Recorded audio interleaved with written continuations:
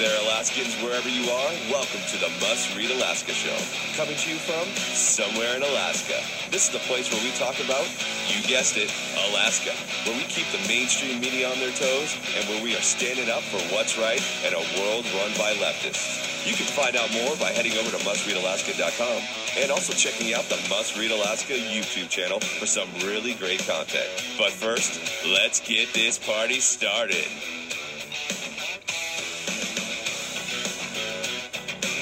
Welcome, everybody, to the Must Read Alaska Show. I'm your host, John Quick, coming to you live from somewhere in Alaska. It is a cold one today, but I have a very special guest today. He is actually one of my favorite senators. We were chatting with him a little bit before we started, and one thing that I did not tell him that I'm going to tell him now is that I really appreciate Senator Dan Sullivan, and I'm going to go into that for a minute or two. But first, I want to welcome Senator Dan Sullivan to the Must Read Alaska Show. Welcome. Hey, John. It's great to be on the show. You guys at Must Read, you, Suzanne, man, you do such a great job, such a great service to Alaska. I can't thank you enough. I'm the biggest Suzanne Downing fan there is. And so she's awesome. Great to be. I've known her for a long time. We worked together in the Parnell administration. She's fantastic. So hats off to both of you guys. You do amazing work for all of us. Well, thank you. I wanted to give you and your staff a kudos. About a year ago, my dad, who served in the Vietnam War in the Air Force, he was on a Jolly Green Giant, saving people, picking them out of the woods, and he didn't have his military records, and it looked like it was going to take him, I don't know, 5 or 6 years to get them. He sent a request in. I asked your office to help me, and you all, went above and beyond, and you got my dad his military records in less than a year when it was supposed to take over 5 years. And so that was a huge deal for him. I think it's those little things that are just awesome to see somebody like you and your staff doing for folks. So I wanted to thank you. That was a big deal. You probably made a grown man cry that served in the Vietnam War because he hadn't seen those for since 1970. So well, thanks to you and your staff.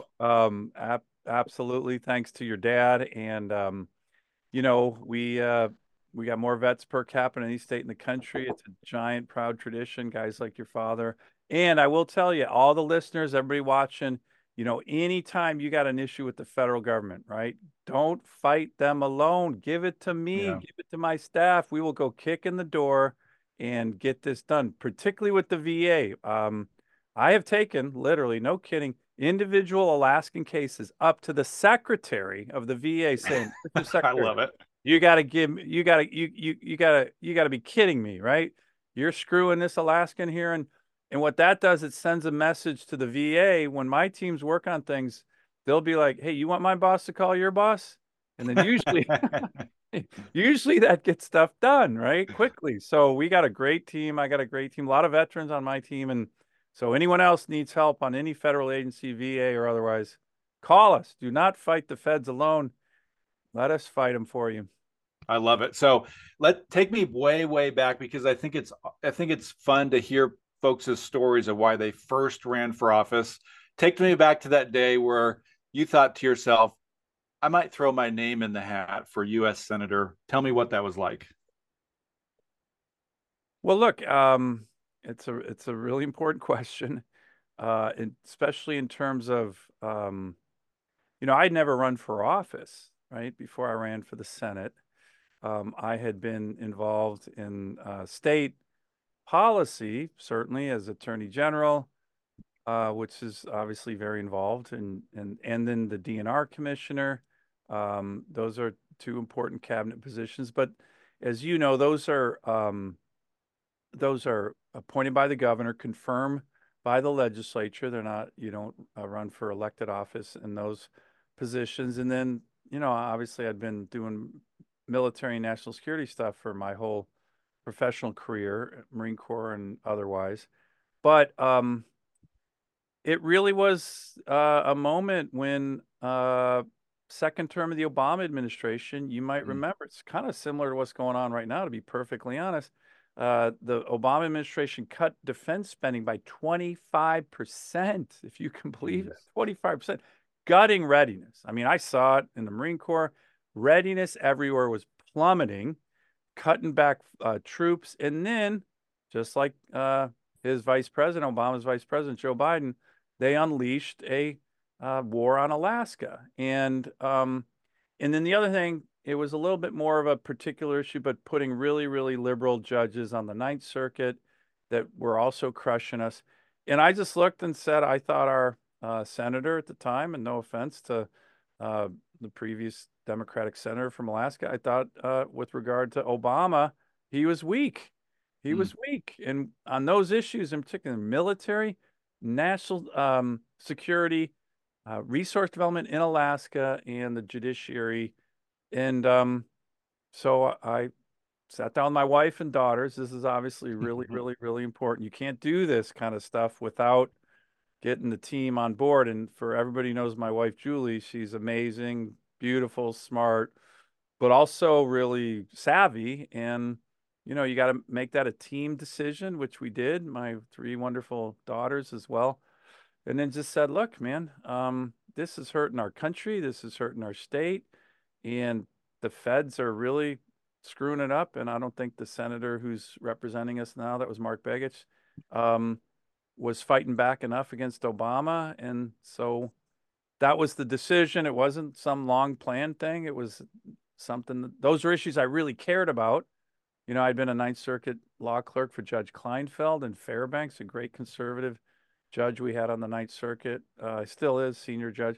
So that was it. But it was a family team decision. And I would, to anyone contemplating, I would make sure you got full buy-in from get the team involved, or else you might be if making the split wrong that choice. way, it can make it problematic. And then, you know, we were very honored to have great support. And then it's never easy. Really good opponents in the Republican primary, good guys.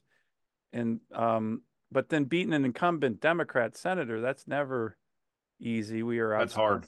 Outspent easy 2-1. Heck, 2020, I was outspent almost 3-1 by, you know, the other guy I beat in 2020. So, but that was kind of the basis of what we were thinking about.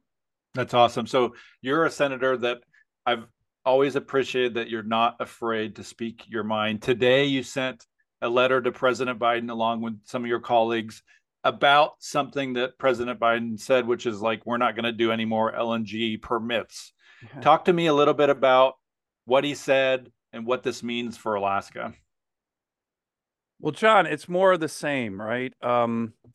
This administration, I mean, look, I just told you, I ran for the Senate because of Obama's war on Alaska. Biden makes Obama look not so bad in terms of what they did to Alaska. I literally carry this chart around. I don't know if you can see it. Yep, so I can see it. It's actually 56 executive orders and executive actions that the administration has taken singularly, solely against Alaska. 56. Now, a year ago, when we were pressing President Biden in the Oval Office on the Willow decision, President Trump approved Willow. Looked like Biden was going to not approve it. The first thing I did, I was sitting right next to him. I handed that to him. I handed this to him. Back then, it was 46 executive orders. Now it's 56. And I said, Mr. President, respectfully, sir, I know I'm in the Oval Office, but this is outrageous. This is wrong.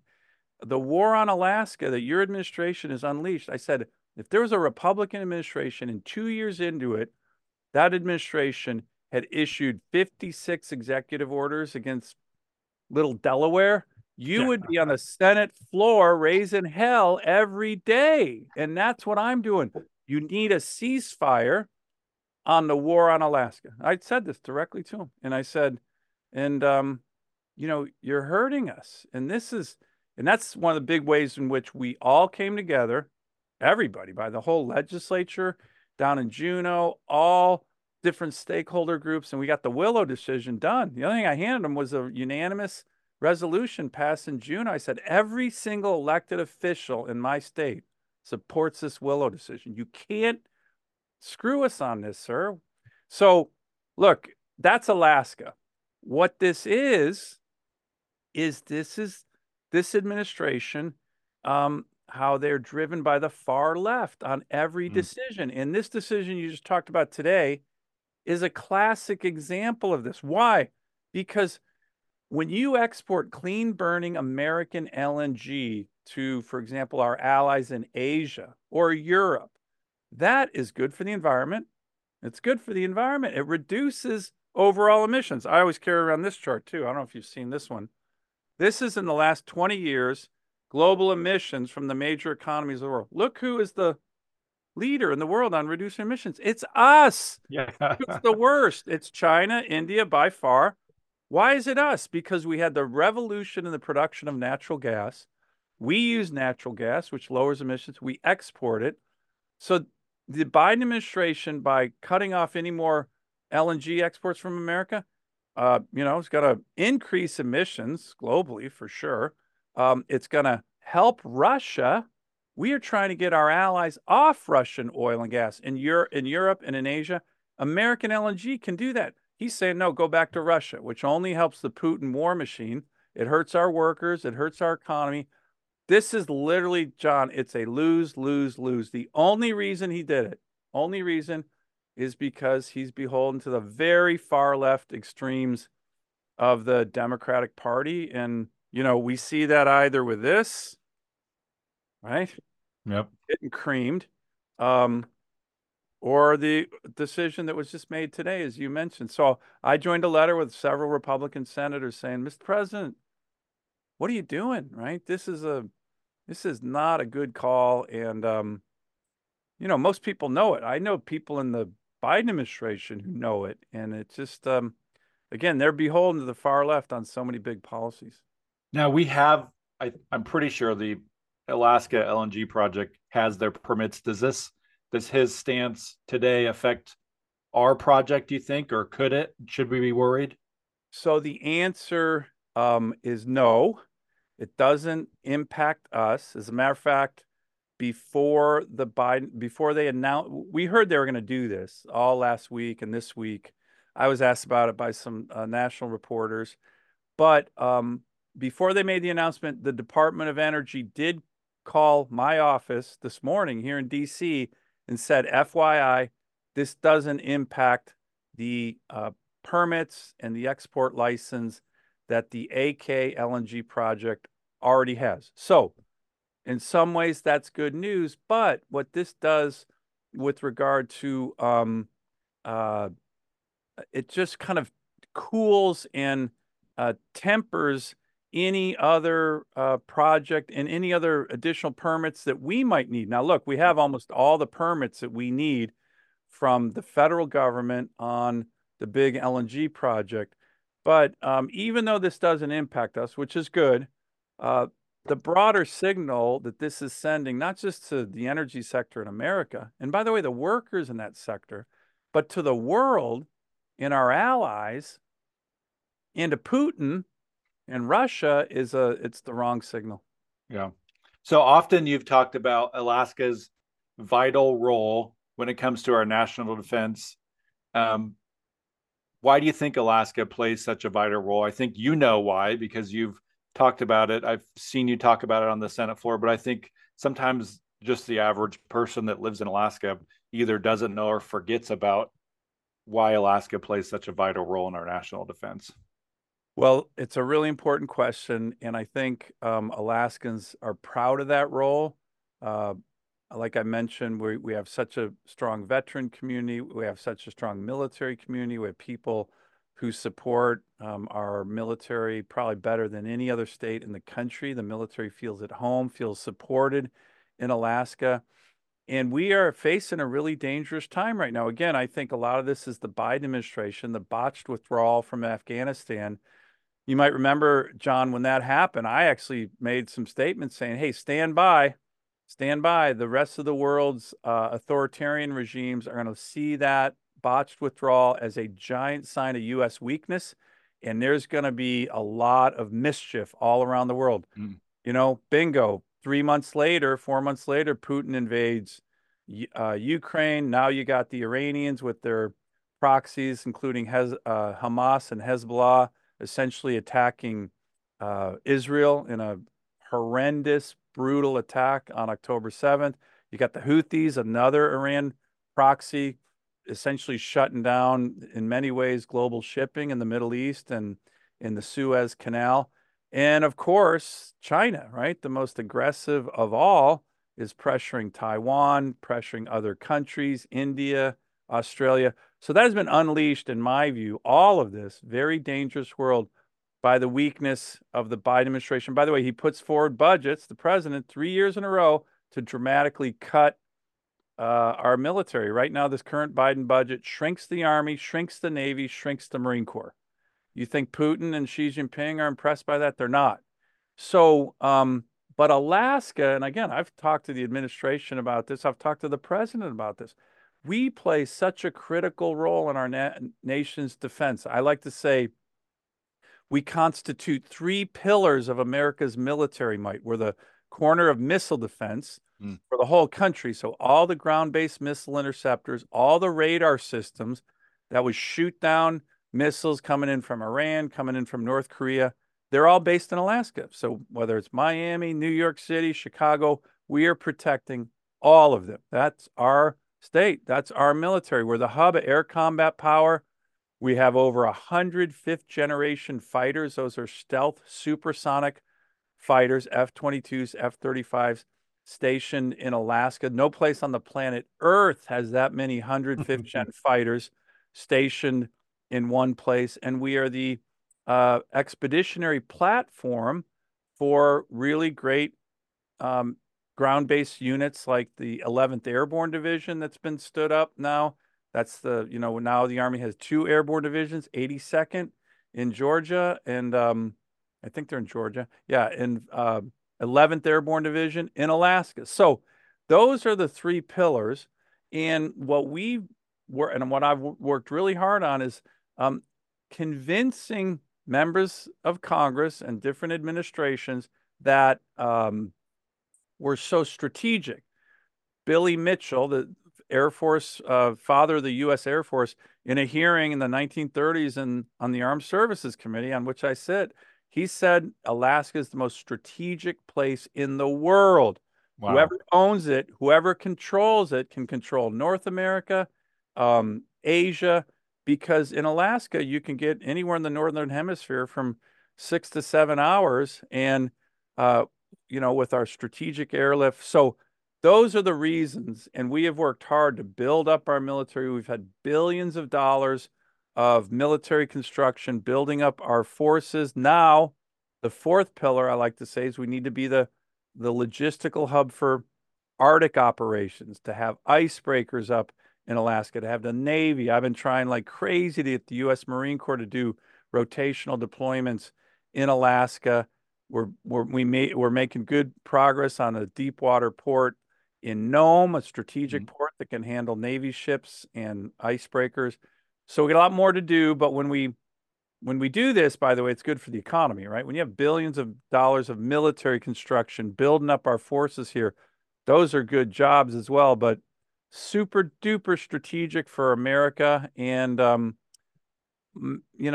the Pentagon's been slow to recognize this. One of my first hearings as a new senator, I held up the Obama administration's Arctic strategy with the Obama Secretary of Defense, Ash Carter, and I slammed it on the dais. I said, this thing is a joke. It's a joke. It's 13 pages, about 8 are pictures. You talk about climate change 6 or 7 times. You never even mention Russia as like a threat. So we have had to reorient Pentagon thinking. It's not always easy, but we're making progress, John, but we got a long way to go. I was having a conversation with a friend of mine a couple of days ago, and we joked that there's too many people running this country that haven't been into a fist fight. One of the things that makes you unique is that you served in the Marine Corps, and as a senator, you are trained in the battlefield. And so talk to me about that perspective. It's very unique. I think you're the only person in the Senate that's active in the armed services while serving. I think there's a number of folks in the House, but tell me about that unique perspective and how that's helped you out throughout the last several years. Well, I will tell you this. it's the honor of a lifetime to serve as a U.S. Marine. I'm an infantry officer. I'm a reconnaissance officer. So I've commanded infantry Marines, recon Marines, anti-terrorism Marines. For the Marines listening, Anglico, I commanded 6 Anglico. That's kind of an elite airborne unit in the Marine Corps that does supporting arms fire for foreign armies and uh, special forces in the U.S. Army. So it's been great. I will tell you, I guess I'm breaking a little bit of news. It's a little bit bittersweet for me here. I just recently retired as Wow, a full congrats. bird colonel after 30 years. I didn't get selected for brigadier general. Very competitive, right? I love the Marine Corps. A lot of tough Marines. So after 30 years, if you don't get selected to a 1-star, you get politely or maybe not even so politely shown the door. So I'm literally just retired. I'm going to have a retirement ceremony back home in Alaska, which will probably be a lot of fun. A lot of my Marines will be there, maybe a little bit rowdy. Hopefully, no fistfights. But but to your question, um, look, I think it's made a huge difference being the only senator serving in the military. And I'll just give you an example. My last billet, I just finished up. I was the chief of staff on the reserve side on what's called the Individual Mobilization Augmentee Detachment, but the chief of staff for Marine Forces Pacific Command. So that is the subordinate command to Indo-PACOM. That's the Marine subordinate command that commands 2/3 of the Marine Corps. It commands the 1st Marine Expeditionary Force and the 3rd Marine Expeditionary Force. Those are the 2 West Coast big Marine joint combined, what they call MAGTFs in the Marine Corps. The other one's on the East Coast. And so I did it was actually a lot of time, about 25 days a year in out at Marfor Pac. Now it was a little bit of tough duty. Don't get sad for me. It was at Camp Smith um, in Hawaii. So Nice. tough duty. But I will tell you this, that was dealing with everything, the Taiwan Strait War Plan. I mean, all the challenges in the region. I'm with the war fighting Marines. This is the active duty component that commands this. And, A, it's just an honor. B, it makes you feel, connected, and you're learning so much, right? I mean, I'm dealing with, like I said, all these big contingencies all the time. And then when I come back as a senator on the Armed Services Committee and you have a general or admiral who may be trying to blow smoke, at senators, like with me, it was not going to work, right? I'm like, hey, Yeah. look, out there, I'm doing this. I know this stuff. So, look, it's been the honor of a lifetime. Like I said, it's a little bittersweet for me right now. I'm breaking news here. Uh, Nice. on must read because you guys are so great. But yeah, it's been great. And look, I'll just say this, for the Alaska Marines, I've been able to command, as I mentioned, a number of them, a recon unit, an anti-terrorism unit. Then I got kind of promoted out of a billet in Alaska. But my Marines that I, commanded, learned from, um, they've done such great work in Alaska, right? I mean, they're all over the place. These guys see these young men, and some aren't so young anymore, but they're just still doing stuff, giving back to their country, giving back to their community. So maybe that's the most thing I'm most proud of, is just the people I've served with, and some have paid the ultimate sacrifice. So it puts a lot of things in perspective. So I appreciate you asking that, and look, I'm gonna miss it. I'm gonna really miss it, and but it's been a good run, 30 years, and 30 years, a good run. good. I appreciate you breaking the news here, and I appreciate your 30 years of service there. Um, I think I think that your unique perspective there has added a ton of value, especially to Alaska.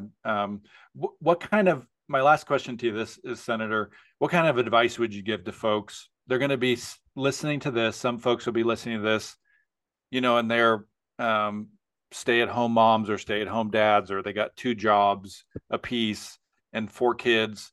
And oftentimes, I think the normal everyday person in Alaska is wondering how to make a difference, right? And so, what kind of advice would you give to folks who have a busy schedule and soccer moms and hockey Yeah. dads, and what can they do in their communities to make a difference? Well, look, at first I would just say stay-at-home moms or stay-at-home dads are making a difference, right? They're Mm, making a huge difference. And I've seen that with my wife who's, worked and then raised our three daughters and is now doing what you're talking about, John, giving back to the community. But people who are doing that are giving back to the community, raising strong families. I mean, that's really the cornerstone of community. That's the cornerstone of America, in my view.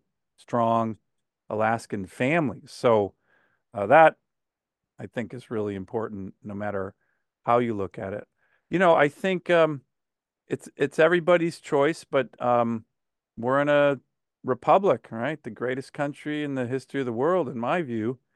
But getting involved, having informed debates, having an informed electorate is really, really important. So, in terms of politics, getting out and helping local candidates or yourself, it's never easy a decision. I talked about it a little bit at the top of the podcast here, but sitting down with your family and think about maybe throwing your hat in the ring yourselves. We always need good people in the arena. I'm reading a three-part biography right now, which is really great about Teddy Roosevelt. nice. Incredible, incredible guy. I mean, geez, one of the greatest Republican presidents of all time. But he gave that famous speech in Paris about the man in the arena, right? And who's in there with blood, sweat, and tears, man or woman, by the way, in the arena. And it's kind of nice to read every now and then, when you're getting like the ADN attacks and stuff, because he kind of takes a swat at the critics, right? He's like, the critics Uh, don't count, right? It's the person who actually gets in the arena, is bloodied, fails, right? mm, Gets up, fails again, because there's no I don't want to butcher I don't want to butcher the lines, but at the very end he talks about, hey, even if you fail while daring greatly, you're in a much better place than the cold and timid souls who know neither victory nor defeat, right? amen to that. Who don't get into that. So I would encourage everybody to do that. We got a really important election coming up in November. Like I said, this is just crushing us, right? I Yep. mean, we need to get rid of Joe Biden and President Trump or former President Trump. I think the one thing I've been saying is hopefully this election is going to be President Trump talking about his record when he was president and Biden talking about his record when he was president. If that's the case, President Trump should win easy, right? Because the records are so obviously different. And during the Trump administration, especially for Alaska, things were so much better. But yeah, back to your question, I think it's going to be really important for everybody, to the extent they can, taking care Mm, of your families, working hard in your jobs. But if there's a time left in the day to uh, um, get involved, it's the essence of a democracy. And like I said, we got the greatest republic in the history of the world. We just got to be able to keep it. nice. So I really appreciate your time, Senator, and for breaking some of that news here on Must Read Alaska. Do you have any last minute thoughts here before we head out? 30 minutes has gone by in a flash. No, I would just say again, I'll end where I started. You guys do a great job, you and Suzanne. I do think, and this is a message I've been uh, emphasizing when I'm at home, despite these challenges, right? And again, you can see I'm a little bit obsessed with this because I fight it every day. Despite these challenges, there's some things that are happening in our great state that are really important and I think positive. You see the Willow Project, like I said, that's massive. That's 2,500 jobs. That's about close to a $10 billion investment by ConocoPhillips. Peak production that'll be close to 200,000 barrels a day. And we're not just talking about that. That is being built. The Pitka project is something not as big, but something still really big. You may have seen DNR recently put out, some estimates for where we're going to be on production.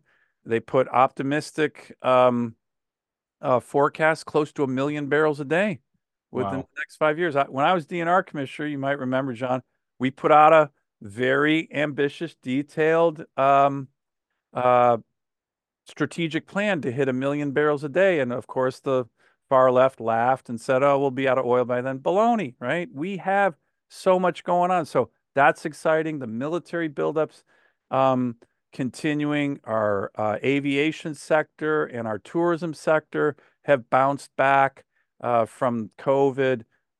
We have infrastructure dollars on broadband and roads and bridges that are coming, which this state needs. I always say we're resource rich, infrastructure poor. We have less road miles in Connecticut, and we're 120 times bigger than that little state.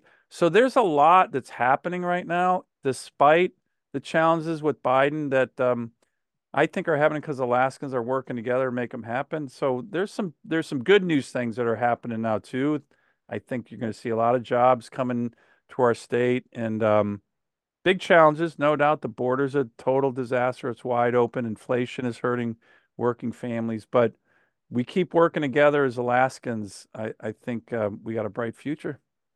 Awesome. Well, Senator, I really appreciate you joining us. For folks that listen, watch, and read Must Read Alaska, thank you so much. If you want to help keep the lights on here at Must Read Alaska, just go to mustreadalaska.com. On the right-hand side, there's a little donate button. If you want to help sponsor the Must Read Alaska show, just email me, John, John, at mustreadalaska.com. Thank you so much for joining us, Senator. Until Thanks, next time, John. I'm John Quick from somewhere in Alaska. Thanks.